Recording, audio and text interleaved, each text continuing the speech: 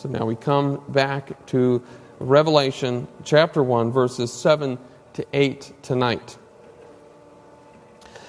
And picture an elementary school classroom that the teacher announces that she's leaving for a few minutes to make some photocopies. And almost immediately upon exiting the classroom, the environment begins to relax. A few students get up and begin wandering around. Some side conversations start happening. The volume of the classroom begins to go up. So a little paper football match is occurring in the corner, and most people are not doing the math assignment that the teacher told them, do this until I return. But there's at least that one kid in the class who's meticulously concerned about following the rules. And so he is trying to do his work, but he's also very worried that the teacher could come back and find this class in disarray, and he himself is going to get in trouble. So he has one eye on his assignment, and he has one eye on the hallway to see when is she coming back. And at one point, he sees her walking out of the faculty lounge with those copies, and he announces to the class, she's coming. And immediately, those words have an effect that the desks are straightened, the room is quiet, and everyone is on task by the time the teacher gets back. The announcement of the imminent return of this teacher has a focusing effect. It has an effect on the students to remind them, what is it that I'm supposed to be doing right now? The math assignment. And it has a way to focus them on the task. Similarly, the fact of the imminent return of Jesus Christ has a sanctifying, focusing effect. Now we are not elementary age students trying to hoodwink our teacher and trying to get by with doing at least as what we need to do. But under direct observation, anyone is able to be a little slack. But that announcement that the Lord could return, and He's coming, has a way to sober us to what is it I'm supposed to be doing. In fact, the second coming is a reoccurring theme in Jesus' life and ministry. A couple of verses here from Luke chapter 12.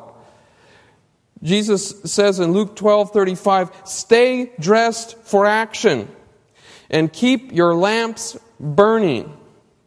Verse 37, "Blessed are those servants whom the master finds awake when he comes. Truly I say to you, he will dress himself for service and have them recline at table, and he will come and serve them." In the same chapter, verse 42, "And the Lord said, Who then is the faithful and wise manager whom his master will set over his household to give them their portion of food at the proper time? Blessed is that servant whom his master will find so doing when he comes." Jesus tells a parable about 10 virgins, and half are ready when the bridegroom comes, and half are not. He tells a parable of the talents, that people have various talents, and some took them and used them, and invested them, and got a return on them, and one didn't do anything with it, but buried it in the ground, and that servant is found wicked and lazy. He was not ready for his master's return. In Luke chapter 21, Jesus says, "But watch yourselves, lest your heart be weighed down with dissipation and drunkenness and cares of this life, and that day come upon you suddenly like a trap. For it will come upon all who dwell on the face of the whole earth. But stay awake at all times, praying that you may have strength to escape all these things that are going to take place and to stand before the Son of Man." So over and over, Jesus emphasizes in His teaching, I'm coming and you need to be ready. And I think he emphasized it because he knew the human propensity to be slack. That unless your boss is over your neck, you think, well, I don't have to work as hard. That without that imminence upon us of Christ's return, we may be tempted to slack and lose focus of what it is we are to be doing. Revelation, the book of Revelation, similarly has an emphasis on the return of Christ. John, as it were, was that boy that is looking for that teacher, and he gets a vision, and he knows what's coming. He sees for us, and he announces for us tonight that Jesus is coming. And he says, be ready, be watchful. And so that's my exhortation to you tonight. Be ready for the return of Christ. If you look at verse 7, it's framed by these sort of focusing terms. It begins, behold, which means it's emphatic. It's telling us what I'm about to say is important. Pay attention. And if that weren't enough, the verse ends, even so, amen, meaning don't forget what I just told you. And so we have a sandwich here of something that is very important, and that something is Jesus is coming. Be ready. So be ready for the return of Christ. First, be ready for the return of Christ because it is imminent and sure.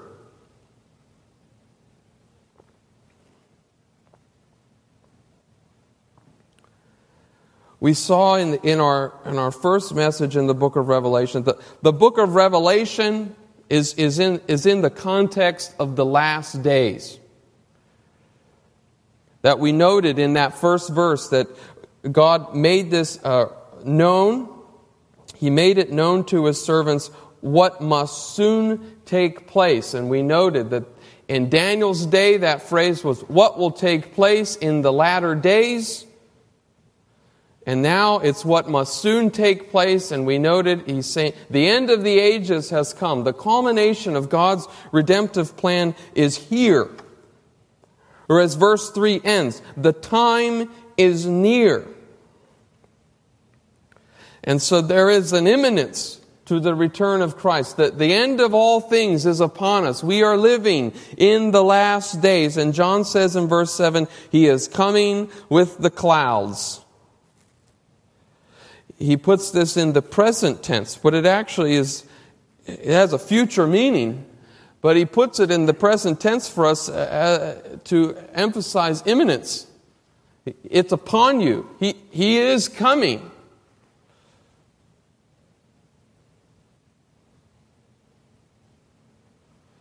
Some see the delay of Christ. Well, you say the time is near, but it's been 2,000 years and Jesus hasn't returned. How can that be near?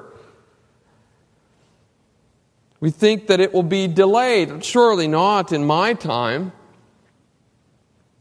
And this is how the world mocks the return of Christ. Turn with me to 2 Peter chapter 3. You may want to bookmark this tonight. We'll come back to this a few times.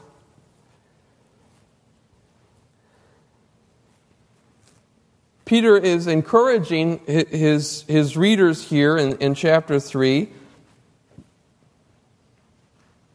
And he says in verse 3, knowing this first of all, that scoffers will come in the last days with scoffing, following their own sinful desires.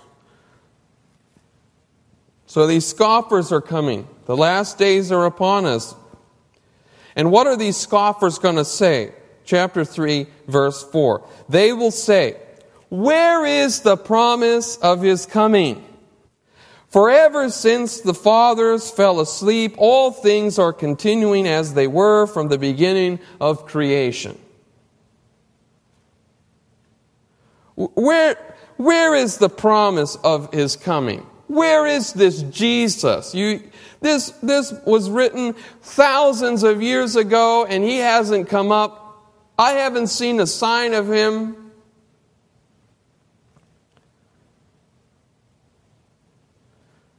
We don't need to think about a second coming. Live your life now.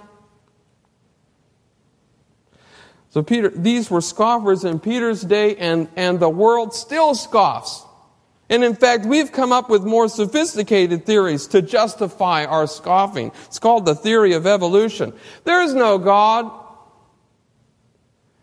We are just a cosmic accident. And you don't have to worry about judgment. Death is just your ceasing of existence. This life is all you have. This religion stuff is foolish. Where is the promise of His coming? And Peter says this in verse 5. He says, they deliberately overlook this fact. And what is the fact? That the heavens existed long ago, and the earth was formed out of water and through water by the word of God. They deny that God created the world. And they scoff. And Peter says they forget that God created the world, and they forget that God flooded the world in verse 6. And by means that by means of these, the world that then existed was deluged with water and perished. And so here are in our day and age, when the evolutionary theory reigns, don't worry about a second judgment. Don't worry about the return of a Jesus. They scoff. Jesus warned about scoffing in His second coming. He says in Matthew 24 that as in the days of Noah, so will be the coming of the Son of Man. For as in those days before the flood they were eating and drinking and marrying and giving in marriage until the day when Noah entered the ark. That there were scoffers in Noah's day. God said, I'm coming in a flood. You better be ready. Noah was preaching to the people. You can be saved. In the ark, there is salvation. God is judging this world for its... You crazy preacher. You don't know what you're talking about. Out of the years it took to build the ark, only Noah's family entered it. Everyone else scoffed and rejected this proclamation of the truth. Jesus says they were eating, drinking, marrying, giving in marriage. They were just living their life, not knowing that great wrath was coming. We're getting married, we're enjoying nice dinners out, we're just going on nice vacations. Everything is just wonderful. In verse 39 of Matthew 24, Jesus says, and they were unaware until the flood came and swept them all away. Here they were at a point of scoffing, of rejecting of God, and all of a sudden the boat closes and the rains come and the floods come and it's too late. If you've ever been to the Creation Museum in Kentucky, they have a little display of the ark. And it's very small, but they have on like these rocks as the water is coming up, people. And they're you can see the longing, the way they have them portrayed. They realize it's too late. So the world is scoffing. Where is the promise of His coming? But this news that Jesus is coming is of encouragement to the believer. Because in verse 9 of 2 Peter 3, Peter encouraging them says, remember, the Lord is not slow to fulfill His promise. You may be tempted to give in to this scoffing. You may be tempted to say, Lord, are you actually coming? Is this true? And Peter reminds us, no, the Lord is not slow to fulfill His promise, as some count slowness, but is patient towards you, not wishing that any should perish, but that all should reach repentance. God is merciful. God is patient with this wicked world. And He's still saving. He's still working. He's still accomplishing His plan. But the second coming of Christ is good news for the believer. It has a sanctifying effect, as I said before, on the believer. If you knew that Christ would return this Friday at 5 p.m., how would that change your week?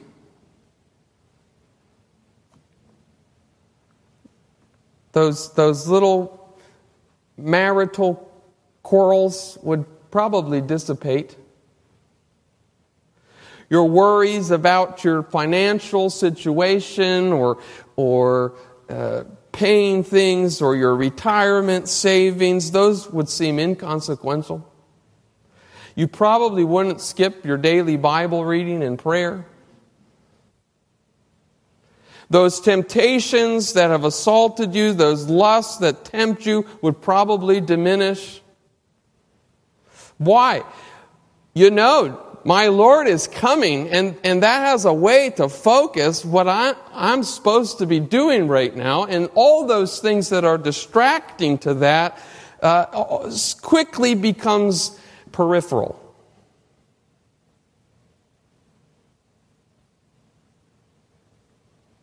Now, the point of this is not to say, Jesus is coming, quit your job, go on the mountain and pray, or just spend your whole time in evangelism. No.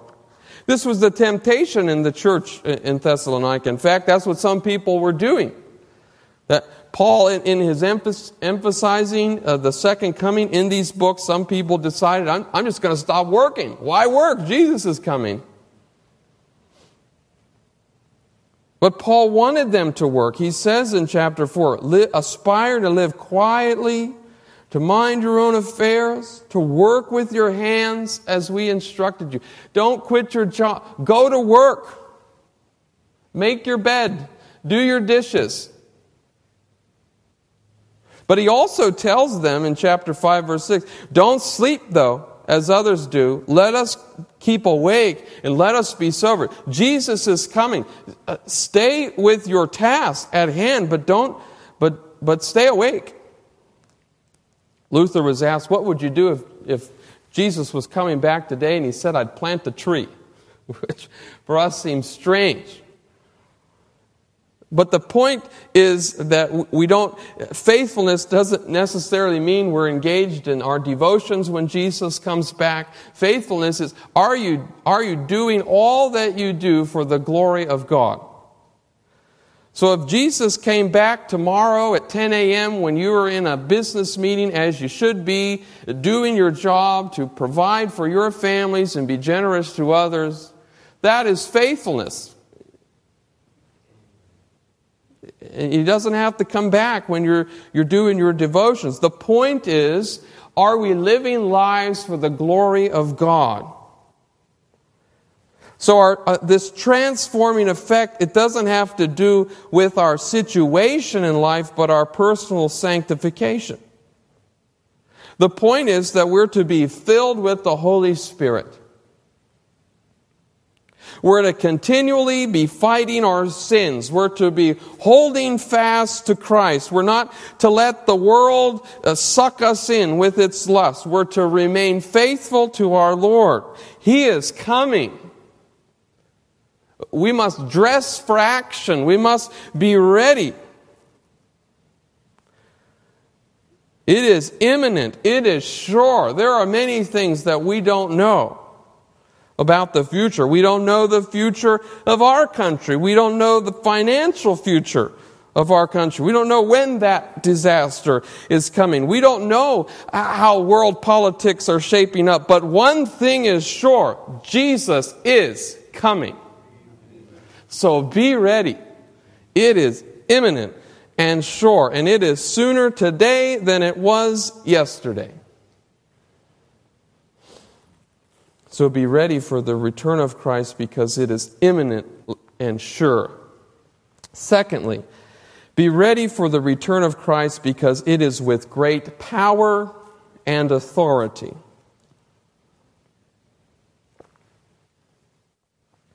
Now, John says he is coming with the clouds. If you were paying attention carefully, you would notice this is an allusion to Daniel chapter 7 that we read. Daniel 7:13, I'll read this again. I saw in the night visions, and behold, with the clouds of heaven there came one like a son of man. And he came to the Ancient of Days and was presented before him, and to him was given dominion and glory and a kingdom that all peoples, nations, and languages should serve him. His dominion is an everlasting dominion which shall not pass away, and his kingdom one that shall not be destroyed. So in this context, Daniel has a vision of the future empires that are coming. But these empires will all be judged, and this Son of Man figure appears before the Ancient of Days, and he's given an eternal kingdom. And that this kingdom is coming with great power and authority. If you are in Daniel 7, look over at verse 26. We're told that the court of heaven shall sit in judgment, and his dominion shall be taken away, to be consumed and destroyed to the end, that last kingdom before the coming of Christ. And the kingdom and the dominion and the greatness of the kingdoms under the whole heaven shall be given to the people of the saints of the Most High. His kingdom shall be an everlasting kingdom, and all dominions shall serve and obey him. All the authority, all the dominion, all the greatness and majesty of all the world kingdoms are going to be given to Jesus. And he will receive that and reign forever with his saints. That is great power and that is great authority. That you remember same concept, different vision in Nebuchadnezzar's vision of the statue, all the different metals representing different kingdoms, and then that rock comes and smashes that statue, and that rock symbolizes God's kingdom, the kingdom of Christ that is coming, and it is nothing compared to the worldly kingdoms of this age.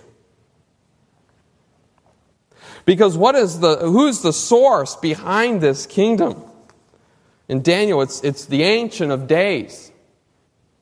We're told this in Revelation chapter 1 and verse 8. After telling us of the coming of Christ, it reasserts who God is. I am the Alpha and Omega, says the Lord God, who is and who was and who is to come, the Almighty.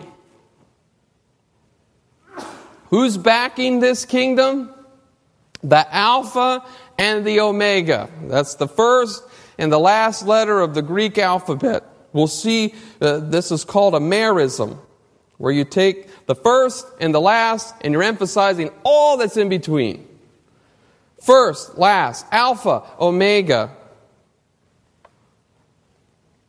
We looked at this phrase, who was and who is and who was and who is to come, as a reference to the divine name. I am, God says. I'm the self-existent one. I am the eternal one. I am the Lord here. I am the Creator. And he says, I'm the Almighty. This word is used 9 times in the book of Revelation, and as opposed to only one other time in the New Testament. John is telling us the Lord is the Almighty. He's the all-ruler, as it were. This is the Greek rendering of that Old Testament, Lord of hosts. We sang that in the Luther hymn, Lord Sabaoth, his name. Lord of hosts, the Almighty. There is no power that compares to God's power. And so when Jesus is given this kingdom by his Father, nothing can resist it. And that's important for us to remember, because as we read the book of Revelation, the kingdoms of this world are a great threat. They exercise great authority. They exercise great authority against the saints of God, even killing some. And remember, this is in the context. John is writing this book as he is in exile from the Roman Empire, who is executing his authority, the Roman emperor of the day. In fact, by this time, some of the emperors were wanting to be called divine. And Domitian, who I believe was the emperor at the time of this writing, he wanted to be referred to as Lord and God.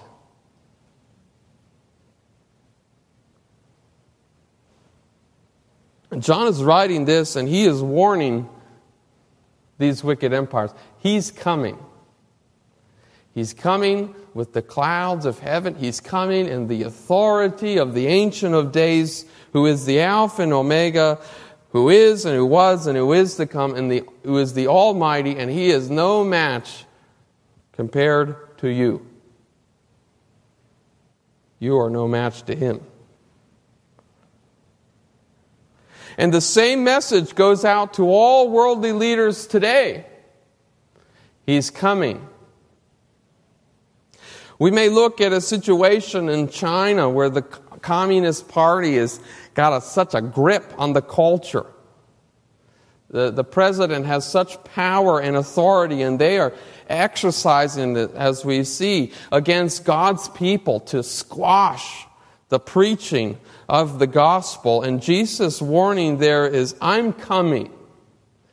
And any kingdom, any power that is not under my lordship and bowing to me is going to be squashed.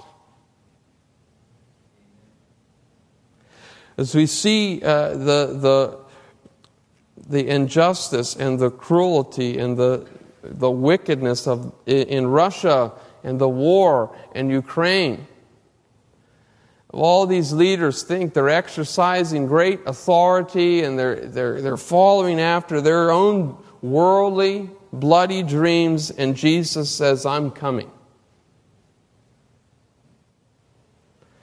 And he may not, and in the Western nations, we may not be having these kind of imperial interests, but as we have governments who propagate all manner of ungodliness, of falsehood, and seeking to silence the Church of Jesus Christ, God says to those leaders, I'm coming. And I'm coming with great power and authority. And that's great comfort for us, particularly as the church receives more pressure, more persecution. Do you not think it's a comfort to believers in China and Russia and North Korea that Jesus says, I'm coming with the clouds of heaven. I'm coming in the authority of my Father, and I'm going to squash every rebellion against myself. That's great comfort. So be ready for the return of Christ, because it is coming in great power and authority. Thirdly, be ready for the return of Christ, because it is bringing either judgment or salvation for you. Because it is bringing either judgment or salvation for you. The last phrase we have to look at is the second part of verse 7 here. We saw he is coming with the clouds, and it says, every eye will see him, even those who pierced him, and all the tribes of the earth will wail on account of him. Even so, amen. This is an allusion to the book of Zechariah, chapter 12. And I think this is a difficult allusion to ask yourself, what is John doing here with this text? And we noted in our Sunday school that John uses the Old Testament in various ways. So in context here, God is coming to defeat the enemies of Israel and to cause the Israelites to repent and to bring forgiveness of sins. It says in Zechariah 12:10, I will pour out on the house of David and the inhabitants of Jerusalem a spirit of grace and pleas for mercy. Before this time, the people are in idolatry. They're falling away from their God. But I'm going to pour out a spirit of grace and pleas for mercy so that when they look on me, this is God, on whom they have pierced, they shall mourn for him, as one mourns bitterly for an only child, and weep bitterly over him as one weeps over a firstborn. So God is returning. They have a sense of repentance. In chapter 13, verse 1, it says, on that day there will be a fountain opened for the house of David and the inhabitants of Jerusalem to cleanse them from their sin and uncleanness. So in this context, it's clear that Israel has this wailing and mourning. We have not been faithful to our God. And that results in a repentance that leads to their cleansing and forgiveness. So that leaves us two options as we think about how do we interpret this text. Are those wailing like these Israelites? They're wailing in repentance that is in forgiveness? Or are they wailing because they recognize it's too late? And I see that He is Lord. And I've lived my life as if He was not. And I think this is a difficult decision. And I think the latter is better. That He's coming in judgment and they wail because they know it's too late. And one of the reasons why I think that is this verse. In fact, this verse combined with Daniel chapter 7 is also found in Matthew 24, verse 30. In this context of Jesus' sort of telling the destruction of the temple and the end of the age. And He says, then will appear in heaven the sign of the Son of Man. Then all the tribes of the earth will mourn.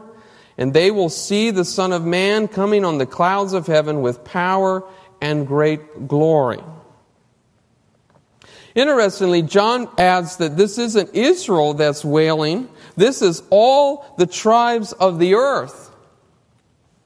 And so, once again, when we look at an Old Testament text, we have to see what is the same and what is different here. And that is different. Interestingly, the Israelites are mourning as for a firstborn son. We were just told in Revelation chapter 1, verse 5, that Jesus is the firstborn of the dead. There's another connection with Zechariah 12. So John is using this text to show us that the nations will see His coming and they will recognize their failure to acknowledge Christ's lordship. But either way we read this, Jesus is coming and He's bringing one of two things for every individual. He's bringing judgment or salvation. So judgment. They will wail.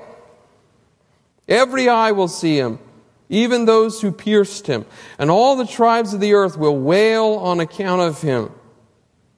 Jesus is coming to judge every human being for their lives and what they did with the revelation of God that they received. And when these people see Jesus coming and they see their life that they lived contrary to God and His Word. They look on Him who they pierced. Mankind rejected and crucified this Savior. They're going to wail. They're going to mourn.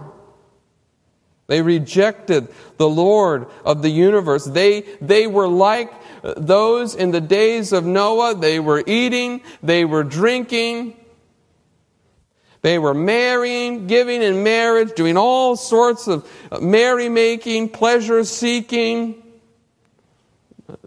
In many contexts, none of that is wrong. Marrying, giving in marriage, that's from God. These are good things. But the point is, they were living for this world and the things of this world. They took no thought that Christ is coming, and then He comes. And if you are here tonight, you will not live forever in the lie that you were telling yourself, if you are telling this to yourself, that there is no coming of Christ. You will not be able to live forever thinking, God, He's just going to pass over my sins. He just has to accept me for how I am, right? Every eye will see Him. That you will see Jesus Christ in all His glory. And if you have chosen to reject Him as your Lord, if you have chosen to reject Him as your Savior, you will be given judgment, which is eternal wrath of God, separated from Him forever. And that's coming. And that's a fearful thing to think about, eternal wrath. Forever in agony, because you've rejected the sovereign of the universe. But in this context, there is hope. Before this happens, there is hope. You do not have to wail in mourning and in sorrow for your sin. You do not have to face God's eternal wrath, because that is why Jesus came. He lived that perfect life you and I can't live, and He died as a sacrifice to pay that penalty of death that you and I deserve for our sins. That if you repent and believe in Jesus Christ, you get Jesus' righteousness. He received your condemnation, and instead of judgment at His coming, you get salvation. You get glory forever with God. That can be yours tonight if you believe. But if you continue to reject this revelation, which you are accountable for, especially now in the hearing of the gospel, you will suffer eternal wrath, separated from God forever. Because He is coming. But for believers, He's not coming with judgment to condemnation. He's coming with salvation. Final judgment is good news for the believers. I know this is hard for us to think about, because we know we are not as faithful as we would like to be to our Lord. We know our failure so much, but final judgment is something to look forward to. It is something to want.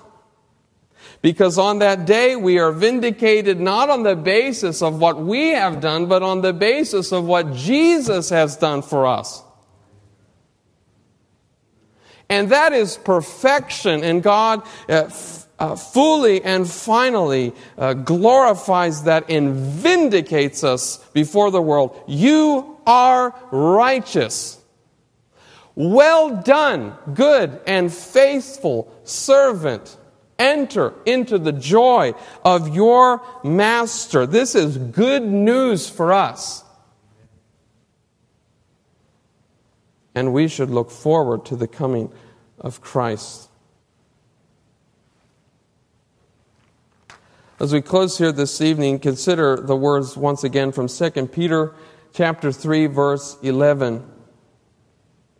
Since all these things are thus to be dissolved, this world as we know it is passing away. Jesus is coming. Eternal life with God in righteousness is ours forever. Since all these things are thus to be dissolved, what sort of people ought you to be in lives of holiness and godliness, waiting for and hastening the coming of the day of God, because of which the heavens will be set on fire and dissolved, and the heavenly bodies will melt as they burn. But according to this promise, we are waiting for new heavens and a new earth in which righteousness dwells. And we say in the book of Revelation, Amen. Come, Lord Jesus. Amen. Heavenly Father, we thank you that you as the sovereign and holy God could have a people from this sin-filled, miserable, compromised people, and you make a holy people, a royal priesthood, that you cause us to have righteousness, and that came at great cost for you of the death of your Son. We are far past our human ability to comprehend these glories that have been set before us. But Lord, we know that you are coming. You are coming with the clouds of heaven. Help us to live lives of holiness and godliness, waiting eagerly and joyfully for the coming of our Lord. In Jesus' name, amen.